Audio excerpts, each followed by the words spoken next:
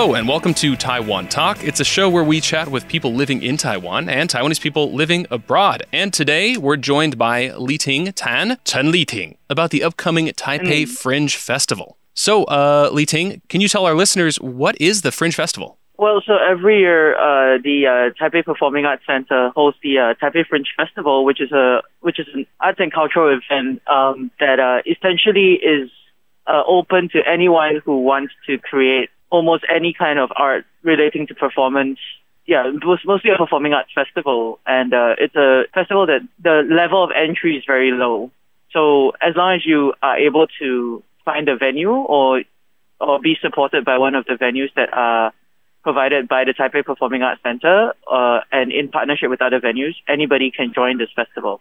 So for the Taipei Fringe Festival, what constitutes something as fringe? Well, fringe, if you take a leaf out of like the other sort of famous fringe festivals around the world, there's the Edinburgh Fringe, which is one, and then there's, I think, Sydney and Melbourne also have their own fringe festivals, and Singapore also has this Singapore Fringe Festival. It's usually more non-mainstream. It's a little bit more experimental. You get to do things that are slightly different. You're not bound by just doing theater or dance or performing arts or music. You can do almost anything, or cross-disciplinary or whatever. And it's really a platform for works that you don't usually see in a major festival. That sounds awesome. What you said, interdisciplinary, so like interactive, or what kind of disciplines are we looking at here? So for example, there's an act that marries circus, like acrobatics, with like stand-up. Oh, that sounds awesome. And then there's us. We're doing drag and theater. And then I think there's an act that's infusing belly dance with modern music. I'm not too sure, but the circus one is really cool. There's a clown act who is doing mime and physical theater. And then there are dancers who are incorporating visual art and dance. That's what I mean by interdisciplinary. So people are marrying different art forms together. That sounds awesome. And so much like maybe a film festival or another fringe festival, it will be kind of all over Taipei. Yeah, there's several venues. Like we are in a venue in Lingshan Beilu, which is already a fun place for performance. Yeah. And it's a converted. I think it used to be a old building that was converted into an art space. So we're in the basement there. There are several groups that are going to be in the Shilling Night Market. They have partnerships with restaurants in the Shilling Night Market.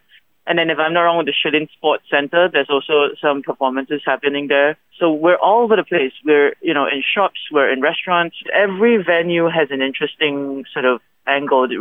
I think what the Fringe Festival tries to do is to take performing arts outside of traditional performing spaces. That is great. We need more experimental art forms out there. And also I like the way that it just brings the city alive, where there's performances kind of all over the place. So you're directing a show with, I believe it's Drag Royals Taiwan. Yes. And it's called, I am. I've read, it's called Journey to the Jest, A Pilgrimage in 72 Transformations. Can you tell us about that? So it's a adaptation of the I think very well-known myth, Journey to the West, where, the monk Tang Sanzang is on the way to the West to retrieve some Buddhist scriptures. And on the way, he has two, disciples. The most famous of is the Monkey King, of course, Sun Wukong. And then there's also a horse. And there's also a horse. Okay. Well, the myth, as far as I know it, is that, and the four of them are on the way to the West, and they just basically along the way just meet a lot of demons who are trying to prevent the Buddhist scriptures from being brought back. And the three disciples, use their martial arts skills to protect the monk, and that pretty much forms the whole myth. But all of this is sort of the backstory, for.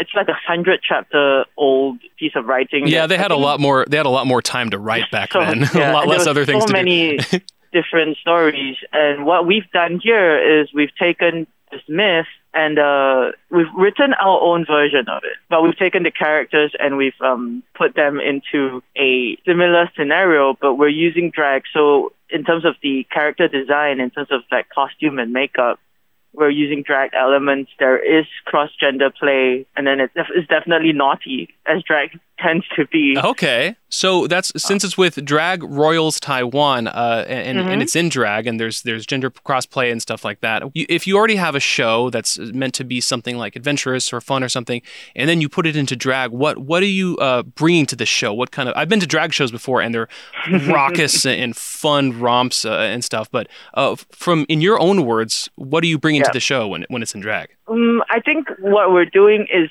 to me, drag is very exaggerated, and it's very aware of its form and the way it's playing. And we're bringing the sort of exaggerated performances. It's going to be campy. It's going to be fun. I love campy. Now, for listeners, can you explain what campy is? What's the personality of campy? No, that's I'm making you explain because it's already tough for me to explain.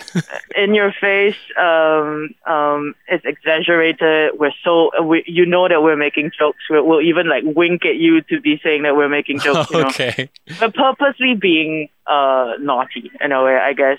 Okay. I mean, camp for me is just larger than life. It's just it's exaggerated and it's big and you're enjoying it. I think that's how I would describe it. Speaking of larger than life, another thing I love about drag shows and drag performers is that the names. There's something special about the names. Like I've seen your show. There's, for example, we have Wicked Patricia, we have Oliver Tripp. And you also perform. I'm not revealing your secret identity, right? If I tell you, no, you perform as Uncle Southside, which is also awesome. Southside Tinkles, Southside Tinkles. Okay, is there an unspoken set of rules on which names are good enough for drag performers, or how do you make a name for yourself? How do you make a name for yourself? That's a good way to put it. I think we all find ways to, most of the time we find puns. Most of the time we try to make something funny. So there's a drag king in Taipei called Existential Crisis. Oh my God. It's Eggs Essential, and we call him Eggsy for short. Okay. And then in Mandarin is 乱弹阿翔, as in a play of this, there's a Taiwanese rocker called 乱弹阿翔, but he's 乱弹, as in messy eggs. Yeah. So it kind of works that way. And then we, you've mentioned some of the other performers like Oliver Tripp and Wicked Patricia. And a few others, which if I may stop us here, a few others I might not say on the radio. But they're awesome. They're awesome. You would have to ask them where they came with their names. But a pun or something that is suggestive is always fun, I think that's part of the camp as well. And part of the comedy that comes with drag and the self-awareness that comes with drag.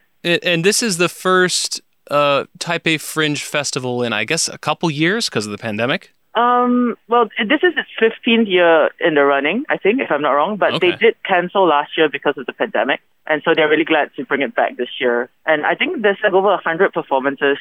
No, over 100 programs and over 300 performances going on from between August to September. The spirit of Taipei, I think, actually, is that you can come here and be whoever you are and do whatever you want. And I think the Taipei Fringe and the drag scene both reflect that, because the Fringe essentially is about, if you have an idea, we can platform you. Because the way the Fringe works is you get to use a venue that is sponsored by the festival for free. Part amazing. Of that lowers the barrier of entry to making work so much. That's amazing. Well, I'm happy to hear that it's thriving so much and that we get to have it again kind of mid to post-pandemic. Is there anything you'd like to tell people about where they can find you or your work? Okay, so, Drag Royals Taiwan regularly does drag shows.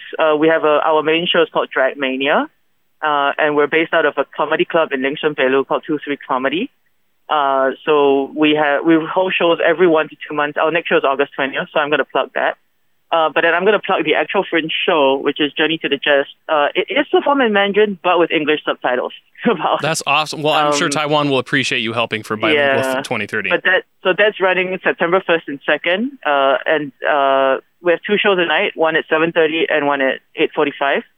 It's a 45-minute show. It's going to be a romp from start to finish.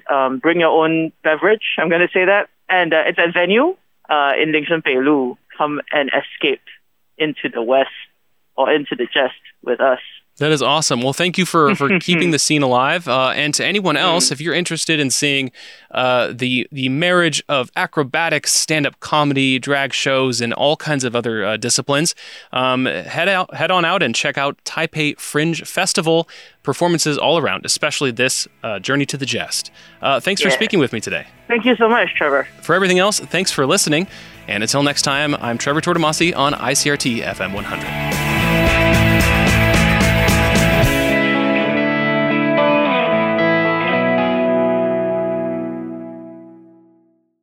If you'd like to hear more from ICRT, you can check out our other podcasts. We've got Taiwan This Week, a roundup of the news in Taiwan every Friday, English in the News for useful English expressions explained in Chinese, and EZ News, spelled with the letters E and Z, for simplified daily news. For some lighter news in both English and Chinese, check out News Bites and News for Kids. And if you enjoy them, tell a friend. Thanks for listening.